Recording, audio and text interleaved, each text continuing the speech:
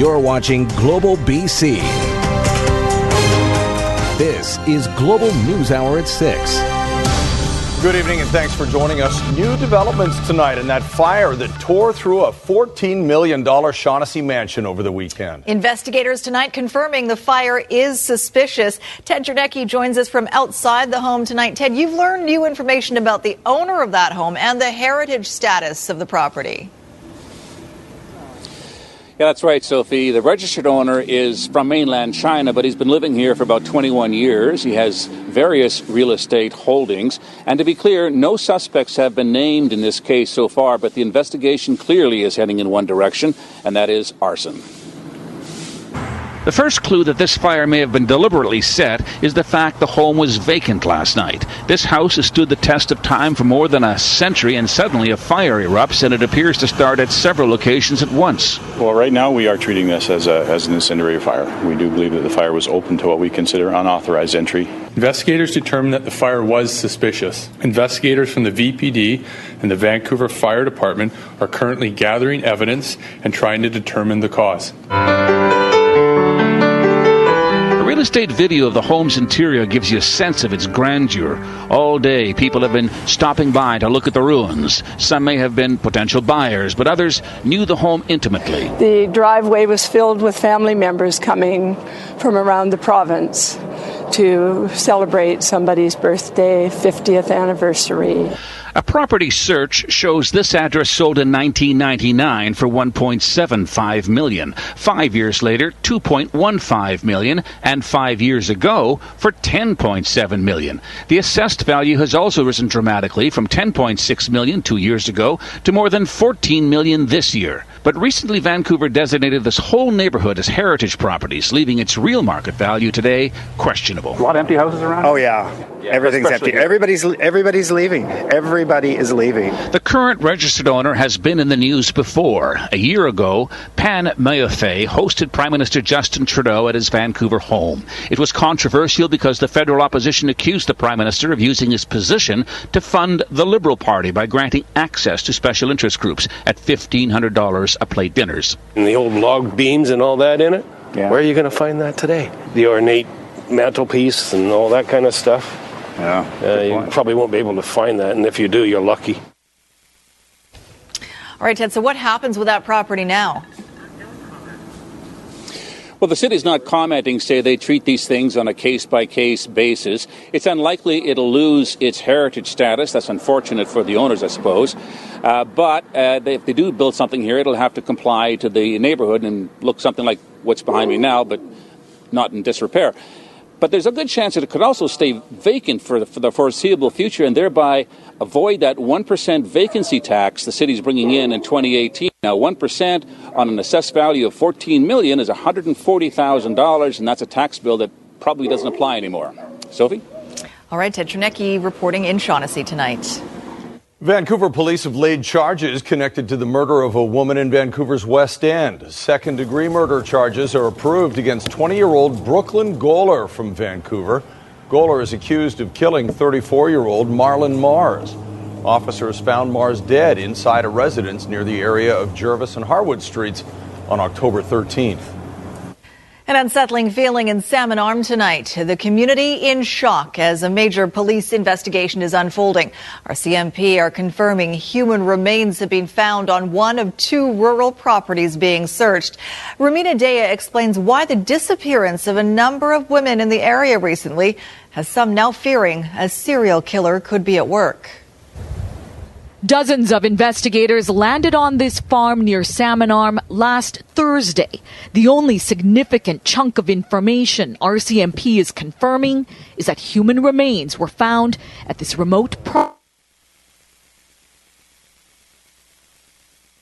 on Salmon Road. One victim or multiple victims, that's what I want to know. Terrified residents left wondering. You have farms out here and little hobby farms, that's all you think about. And then you hear about something like this. It's kind of scary, all right. The search of the farm now leading investigators about 15 kilometers north to a parcel of land on Spring Bend Road. The connection, RCMP not saying. You know, they don't deploy that kind of police asset if they don't think something, if they're not pretty sure of some.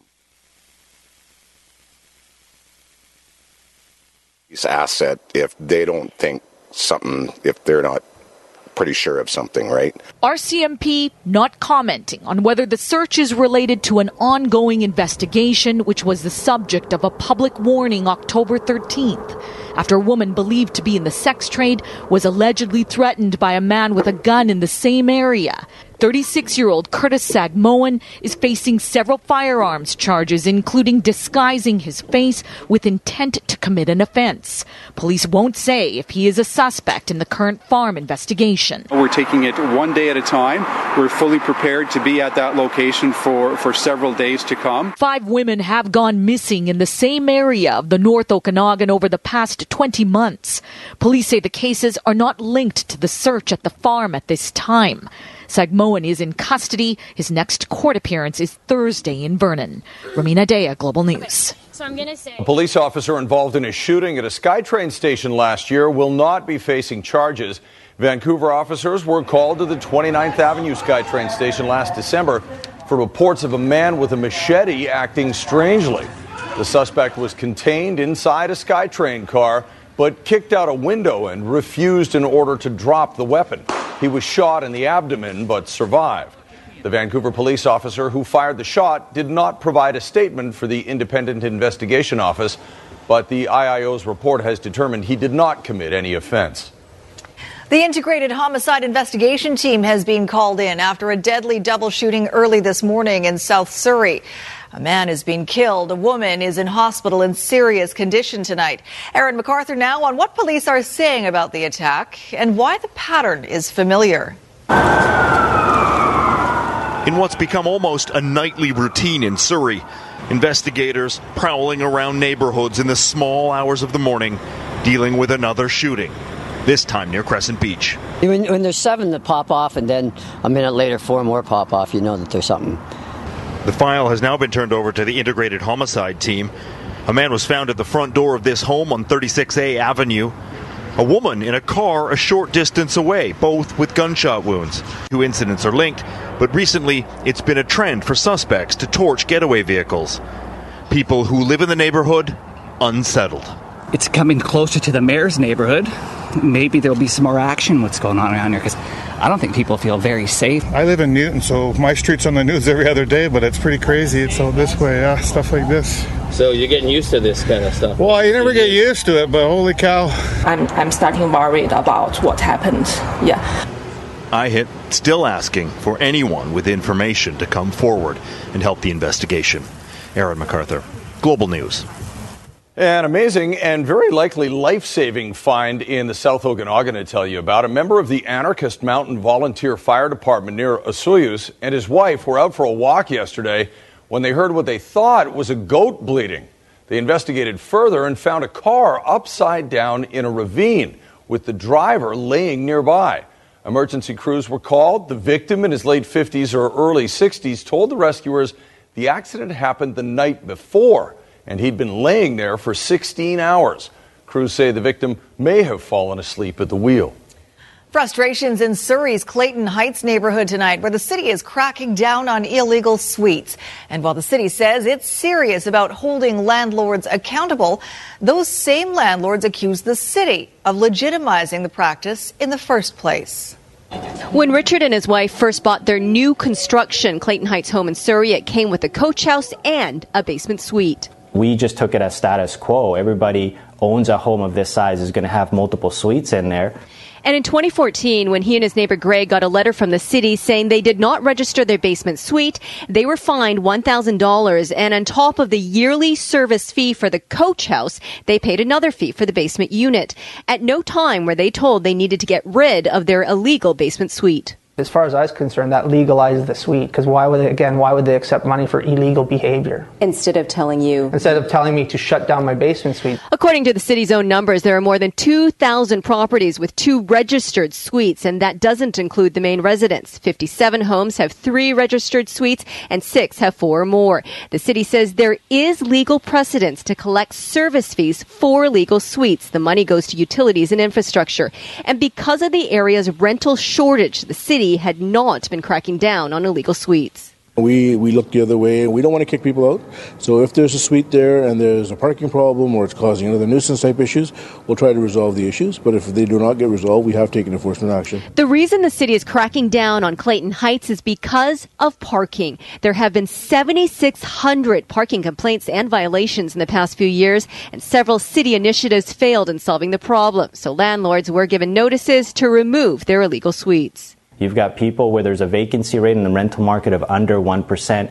Where are people going to live? There's a clear need for these suites. After listening to concerns, the city is holding off on enforcement while they try to find a solution to the area's parking and rental problems. Grace Key, Global News. Meantime, a new strategy to crack down on short-term rentals operating illegally in the city of Vancouver is showing some promise. A Yaletown Strata Council has decided to target Airbnb directly instead of going after hosts. Tanya Beja has more on how it's working and what's planned for those not getting the message. Short-term rentals aren't allowed at the Parkview Gardens condo building in Yaletown. Too many people that you don't know coming and going. You don't know who they are. You know, that's very dangerous. Yet units inside continued to crop up on sites like Airbnb, and the Strata wasn't having any luck targeting the owners. Generally, what people do is deny that this is going on, and in order to get the evidence necessary to prosecute them in court can be quite difficult, and it can end up being quite expensive. At Airbnb, you can find holiday So the Strata Council went after Airbnb directly, demanding the listings be removed. The company notified owners and some complied, but the Strata is now preparing a class action lawsuit directed at Airbnb. They're making a profit out of other people's property without any benefit to these people. And on top of that, these rentals are illegal as well. The company issued a statement saying when hosts sign up on Airbnb, they must certify they will comply with local rules and regulations before listing their space. Now it's time to book. A coalition of housing advocacy groups says Airbnb needs to do more to improve accountability and transparency.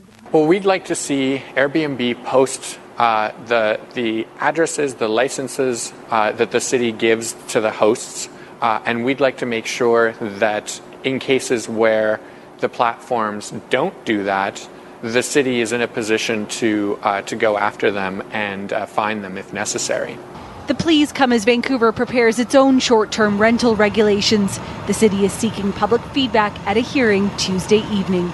Tanya Beja, Global News. It's one of Metro Vancouver's most popular provincial parks. Thousands of visitors enjoy Golden Ears Park, navigating the notoriously narrow, twisty access road for the payoff at the end. Now there are plans to straighten it out in the name of safety. But getting closer to nature is going to have the ironic consequence of destroying a lot of trees. Locals fight back in just over a minute. The JFK files that could finally put conspiracy theories to rest or start new ones. What to expect when the documents are released later this week, a little later on the news hour. And Katy Perry, wedding crasher? How the superstar set off some fireworks dancing with the bride at a St. Louis reception coming up. Right now, though, the famous road to one of Metro Vancouver's most popular parks is about to see some changes, and not everyone's happy about it. Part of the winding forested road leading to Golden Ears Park will be losing its curves. John Hua tells us why some people say it won't be an improvement. Some consider it nature's gateway to Golden Ears Provincial Park. The experience starts with that road. You've got the beautiful tree canopies, you've got, the winding curves. Someone described it as being an enchanted forest. The short section of Fern Crescent in Maple Ridge between 132nd Avenue and 236th Street, a favorite among local residents who say its beauty forces you to take notice. It's nice to slow people down a little bit and have them appreciate the drive more so than just trying to get there as fast as they can, and this road does that right off the bat.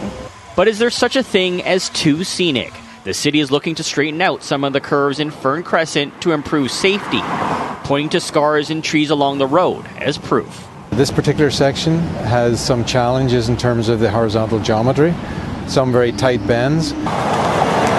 Now, there's no doubt that this beautiful winding road is iconic for the residents here in Maple Ridge, but it's where this road leads that is increasing traffic dramatically. In fact, officials say attendance to Golden Ears Provincial Park is now more than 700,000 visits per year. What we're trying to do is make it safer for all road users. Still, a petition by Nikki Croce opposing the plan surpassed its goal of 1,000 signatures in just 3 days. It's really heartwarming to know that other people just appreciate the beauty of the area as much as I do. Nature lovers like Mark Banford say there aren't many places like this left. They can't change the integrity of it, you know? I mean, we want to have that feeling as we go through. The city unsure how many trees need to be cut down, saying it will work with residents to minimize the impacts. It's perfect. Just leave it the way it is. John Hua, Global News.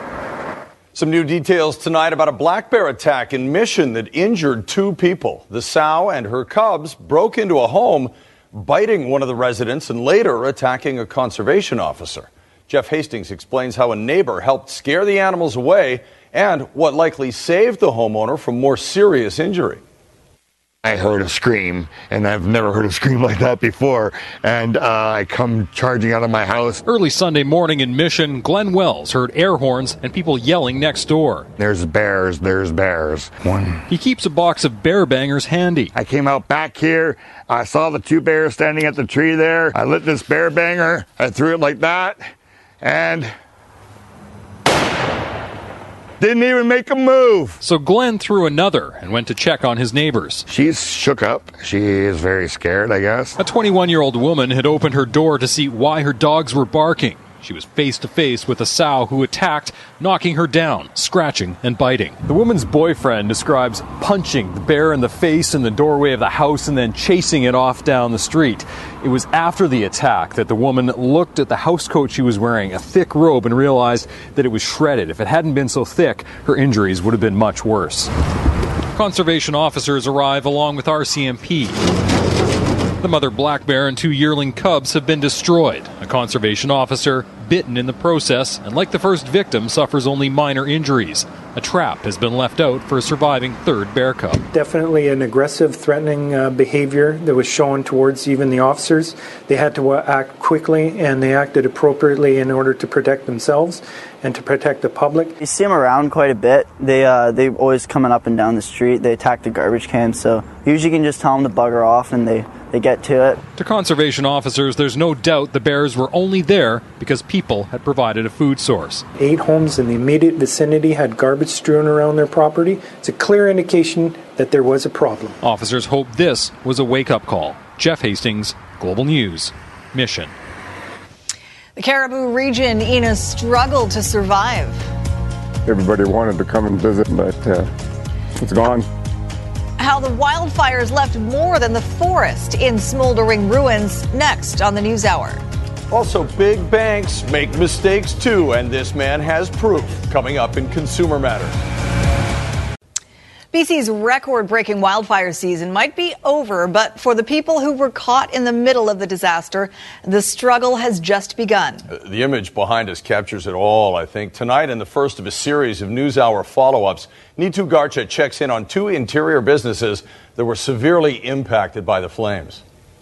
That was the tub. This was a pantry. Memories are all that Sabrina and Stuart Fraser have left of what was their dream home. It was my mom and dad's home.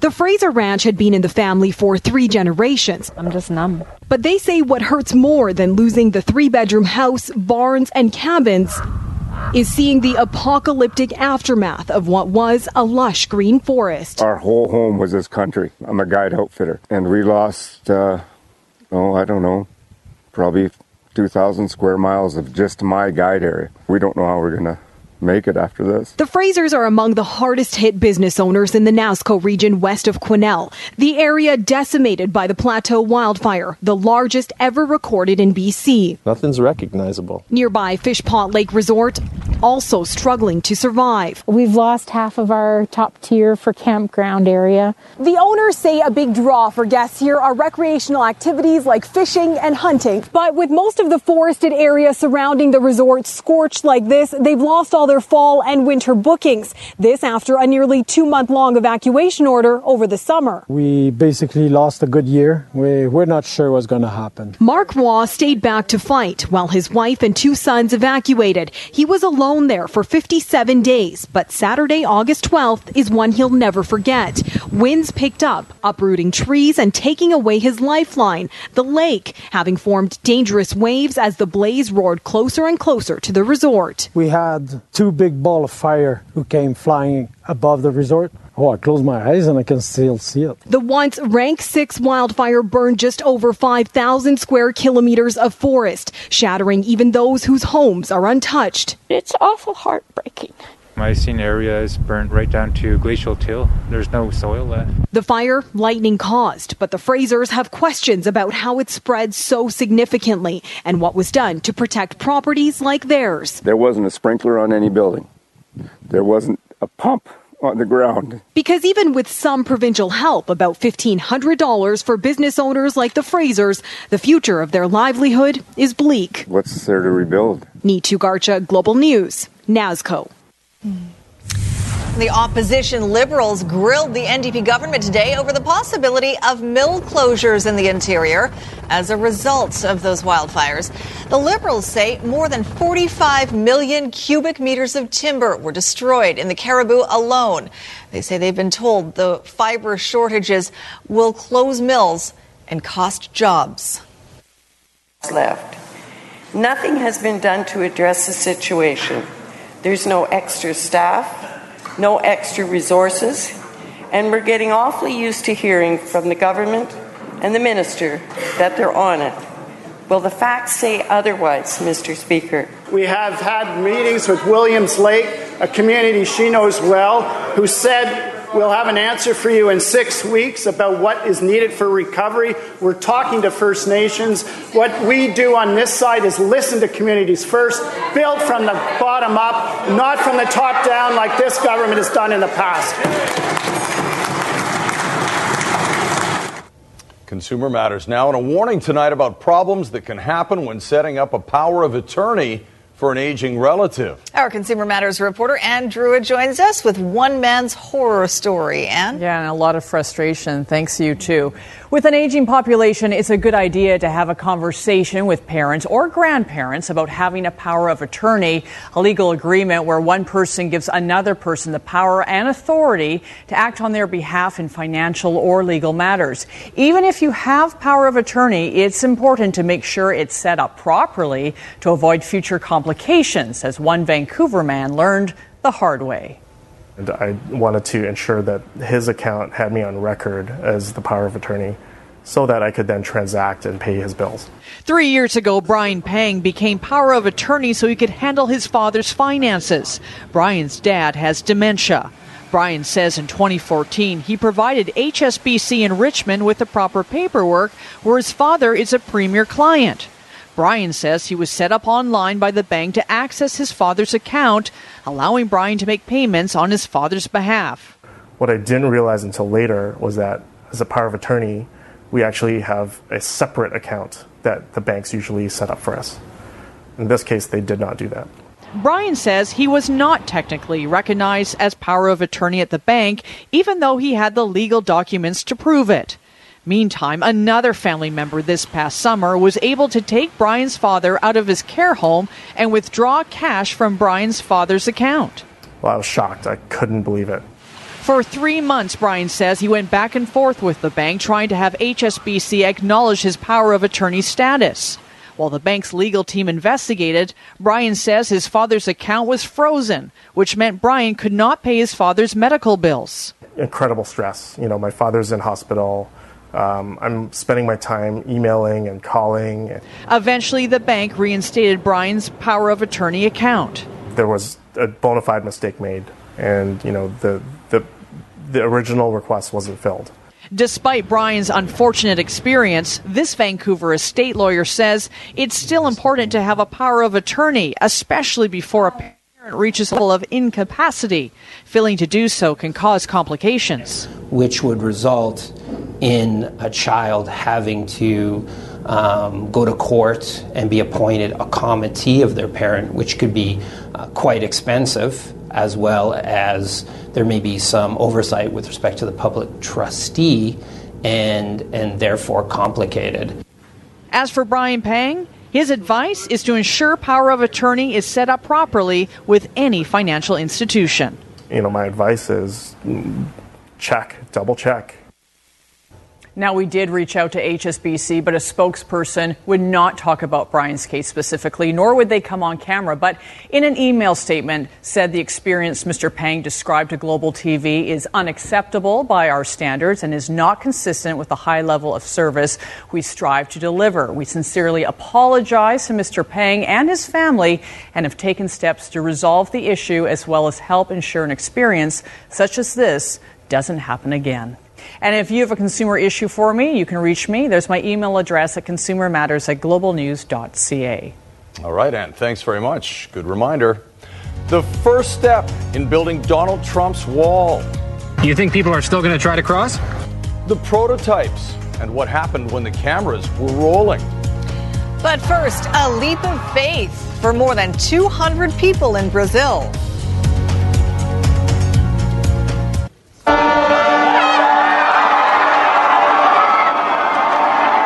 Some remarkable video out of Brazil of a world record attempt. 245 thrill seekers tied to ropes, jumping at the same time from a 30-meter bridge. Their mass leap creating a snake-like string of humanity suspended and swinging under the span. The stunt involved a total of 400 people, 20 kilometers of rope, and 1,000 harnesses. Guinness World Records hasn't certified this one yet, but it appears to have broken another Brazilian record with 149 people last year.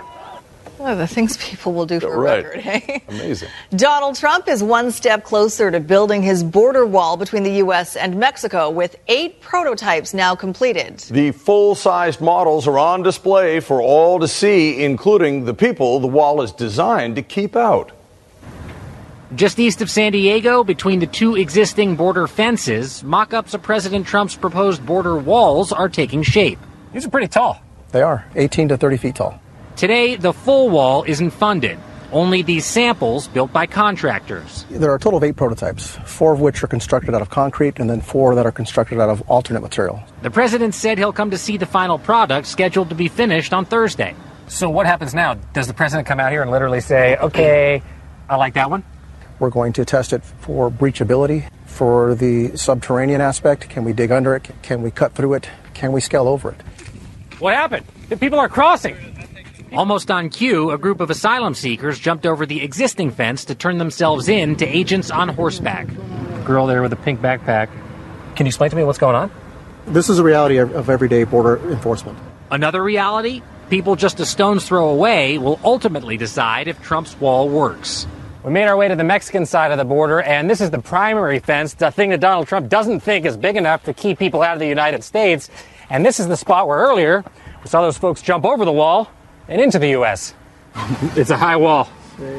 You think people are still going to try to cross? De alguna forma, pues van a buscar motivos para cruzar. Is this new big wall is going to stop Mexicans from coming to the U.S.? No sé por qué Donald Trump está aferrado con el gasto innecesario de esto. Life goes on in the shadow of the prototypes, but still missing money for the wall itself.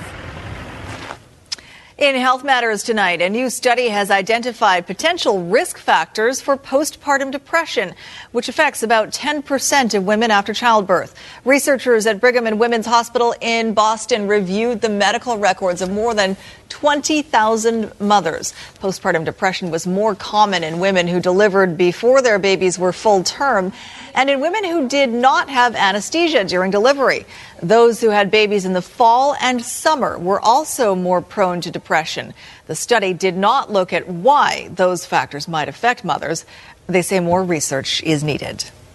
The last secrets of the JFK investigation. The story of the assassination has changed in recent years.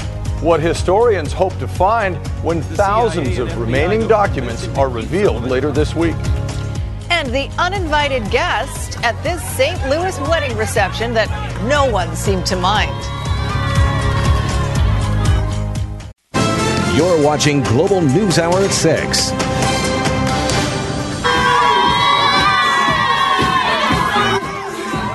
A dance partner the bride never expected. The A-list wedding crasher who took the party to the next level right after the forecast. You'll see her better when we show you the actual video. She's wearing blue overalls, so as you wear to a wedding when you're a rock star. No, that's true. Okay, let's check with Christy, who's here with a look at the forecast. And I know there's some sunshine coming a little bit later. We got to get there first. That's exactly right. Only one day this week do we have rain in the forecast. So I'm going to show you which. Coming up in just a few seconds. First, though, participation is helping Canada celebrate 150 years by presenting the 150 ways to stay fit. And tonight's suggestion for you is skating. It was a great day, so a slow start to that beautiful week that we're talking about. However, the North Coast got hammered today with wind and rain. Some areas have already seen 60 to 70 millimeters of rain, and it's not over and done with yet. There's another wave that is set to push in. That's going to tackle your area through the day tomorrow. Here's a look at the warnings. Some areas along the North Coast inland sections and coastal sections and Haida Gwaii could see up to 200 millimeters of rain by the end of the day tomorrow. We're absolutely expecting some flooding.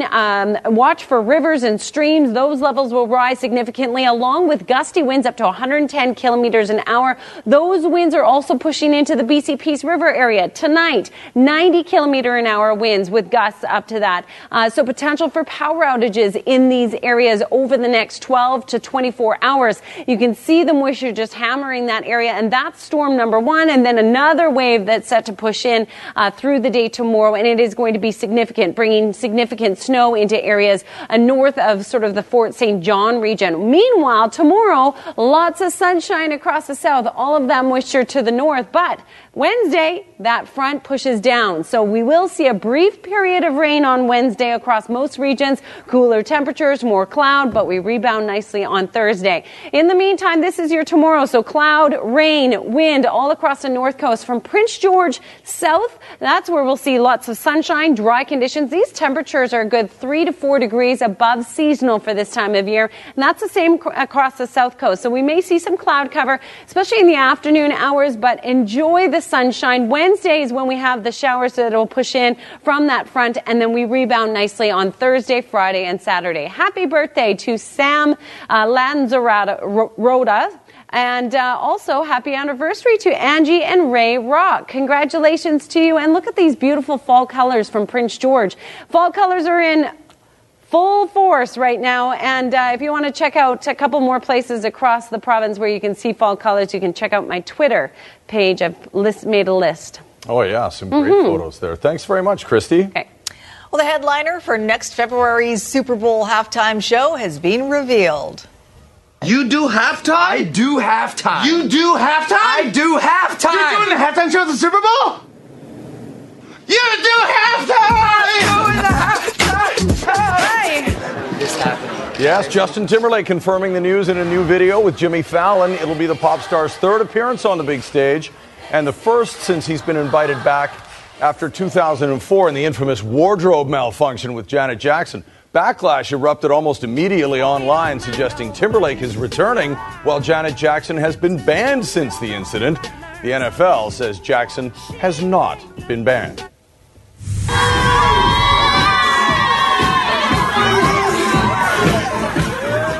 Oh, I know her.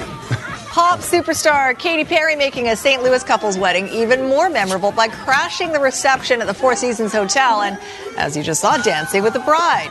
Perry was in St. Louis for a concert. Guests say she stayed for about 10 minutes before making an exit. Did she ghost? Did she just... She took her wedding favors and split. Out she went. That's pretty she got a free drink, she visited the buffet, and then she bailed. Out. All right, Squire, what are you working on? Okay, we're going to talk Whitecaps. A little disappointing yesterday. Yeah. Well, disappointing the last 2 weeks. They didn't get first, but the Caps do get to start the playoffs at home. The last little bit is always the hardest, and this bit, the playoff success. Can they put aside the disappointment of not finishing first and make a long playoff run? And the document dump that could finally put JFK assassination conspiracy theories to rest. or not. Are you guys comparing notes about cycling events? No, we're online shopping. That's right. At least it's not Tinder. We actually are, sorry. Hey, I want to give a little shout out, not that he may hear it, but a shout out to Jay Triano. Yeah. SFU player, coach, former Grizzlies color guy, Team Canada, Raptors, and now the head coach of the Phoenix Suns. He got the job after they fired their head coach just 3 games into the regular season. He plays tonight, or his team plays tonight against the Sacramento Kings. Hopefully, they take the interim tag off and he has that job for a while. Okay, everyone is feeling good about the Canucks' current road trip, which has seen them win 3 of 4, and all of those wins were pretty convincing. The shutout against Ottawa, dominating Buffalo Friday, Detroit yesterday. But here is something. After 8 games this season, the Vancouver Canucks have exactly the same record they had after 8 games last year. 4 wins, 3 losses, and an overtime loss or shootout loss. And what is also beginning to look like last year, the growing injury list. Last night, Troy Stecher joined it. It was kind of a nondescript moment in the second period. He goes knee on knee with Thomas Tatar. Didn't look like a hard collision at all, but sometimes it doesn't take much. Knee in the wrong spot, stopping quickly. He hobbled off the ice and then went to the dressing room, was sent back to Vancouver today. No prognosis yet. The following players have not scored as many goals as Derek Dorsett. Patrick Kane, Jamie Benn, Patrick Laine, Evgeny Malkin, John Tavares, and Connor McDavid. If I was Dorsett, I would renegotiate my contract right now. Strike while the stick is hot. He has 5 goals already. Now, that's not going to last, but he is a big reason the Canucks are over 500. He leads Vancouver in everything, not just goals, points, hits, penalty minutes, shooting percentage, which is 35.7. As I said, it's not going to last. His best ever scoring year was 12. But for a guy who went through hell to get back from a serious neck injury and surgery, it's a great story and a great tribute to perseverance. And even though he gets a lot of players upset at him, everybody in the NHL has respect for this guy and what he's gone through. All right, Kings in Toronto tonight. He's not a big guy. Now some of the penalty kill in. He gets some room outside. Doughty's going to well, Mitch Marner, who has been struggling so far this year, helped start this goal. It's a Matt Martin tip-in, his first of the year. And then on the power play, Tyler Bozak's going to score here. The Leafs had a 2-0 lead at that point. It's 3-2. They are in the third period. So how do we view the Vancouver Whitecaps going into Wednesday's single knockout playoff game with San Jose at BC Place? They had set themselves up to finish first in the West, and let's face it, they blew it, both at home and on the road in their final 2 games. Now, they still made the playoffs, and any prolonged postseason success will make everybody forget about the last 2 weeks. But until that happens, the stumble at the finish line is bothering a lot of fans.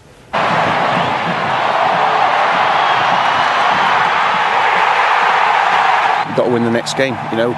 There's always the next game. There's always another game, a new day today. Disappointing yesterday, but listen, we've come so far. So now the fun begins. So momentum, if we can win Wednesday, then it sets us up nicely for the next game. The Whitecaps have come far, but for Caps supporters, it's hard to look past the last 2 weekends and where the Caps have fallen to. A pair of costly misses. Sunday versus the Timbers, the previous weekend at home against San Jose. No first place, no first round bye, and now a one-match knockout round game against the same San Jose squad they couldn't put away at BC Place when it mattered the most. Yeah, it's do or die. Like you said, maybe we haven't been doing our job as of late, but right now it's put up or shut up, really. So, for us, we really have to either show up on Wednesday and show what we're about, or we go home. The Caps received a good playoff primer at Providence Park in Portland. It was a 95-minute pressure cooker that should harden them for the stresses associated with that one-game winner moves on match. But here's the thing. Not only have the Caps backed into the postseason, winning just one of their final 5 matches, but of all the 6 playoff sides, Vancouver has the fewest home victories. This is, we played 34 games all season, and to get to this point. So now it's knockout football. It's the fun part. It's a chance to, really make a run and make this season worthwhile. Listen, I'm one of these Vancouverites, as you call them, that wants the Canucks to do well, the Lions to do well, and obviously the Whitecaps to do well. And I don't like it when the professional teams here don't do so well. So, we've got a chance to do well. We know we haven't had much success in the playoffs, but the only way you change that is by winning a game and winning games in playoffs.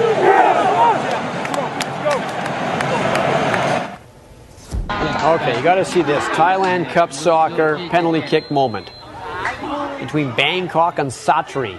Oh, he hit the crossbar. The goalie, yeah, he missed. Wait a minute.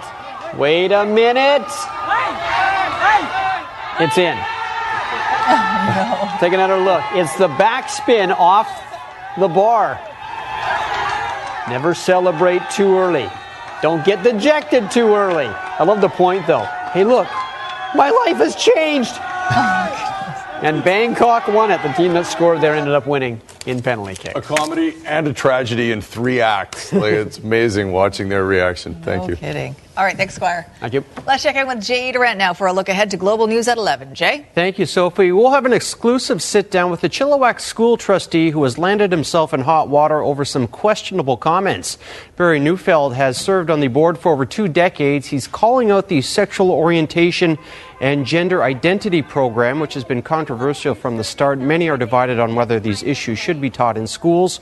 We'll tell you what he said and how he is defending himself. We'll have that story and much more coming up tonight at 11. Looking forward to it. Thank you, Jay. All right, what really happened on the day JFK was assassinated? A document dump coming up on Thursday might answer that question. We'll have more coming up after this. Coming up on ET Canada, another Hollywood filmmaker is embroiled in a sex scandal. Plus, Matt Damon reacts to the Harvey Weinstein allegations and Justin Timberlake to the Super Bowl and that old wardrobe malfunction. And George Clooney and Julianne Moore are raising kids in a Trump world. That is coming up at 7, right after the news hour. Back to you, Chris and Sophie. All right, Roz, thanks very much. Well, it stunned the world when it happened, and more than a half century later, the assassination of John F. Kennedy still fascinates. It's in the headlines once again this week with the news that the final batch of secret files is set to be released later this week. The Kennedy assassination in November 1963 launched a thriving conspiracy industry and stoked by questions raised in Oliver Stone's 1991 movie, JFK. Why was Kennedy killed? Who benefited? Who has the power to cover it up? Who? The official investigation concluded that one man, Lee Harvey Oswald, a former Marine who once tried to defect to the Soviet Union, acted alone in killing the president. But Congress decided in 1992 that because so much information in the Kennedy files was classified, undermining public confidence in that conclusion, the National Archives was given 25 years to make all of it public, bit by bit. The last of it is due out Thursday. I'm hoping to learn a lot more about what the government knew before the assassination about this man, Lee Harvey Oswald, because the story of the assassination has changed in recent years. One big question, what was Oswald doing in Mexico 2 months before the assassination?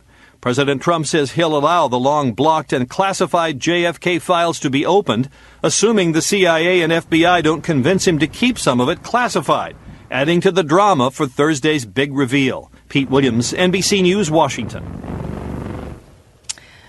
Will it put any conspiracy theories to rest? Or create new ones? Probably just create new ones.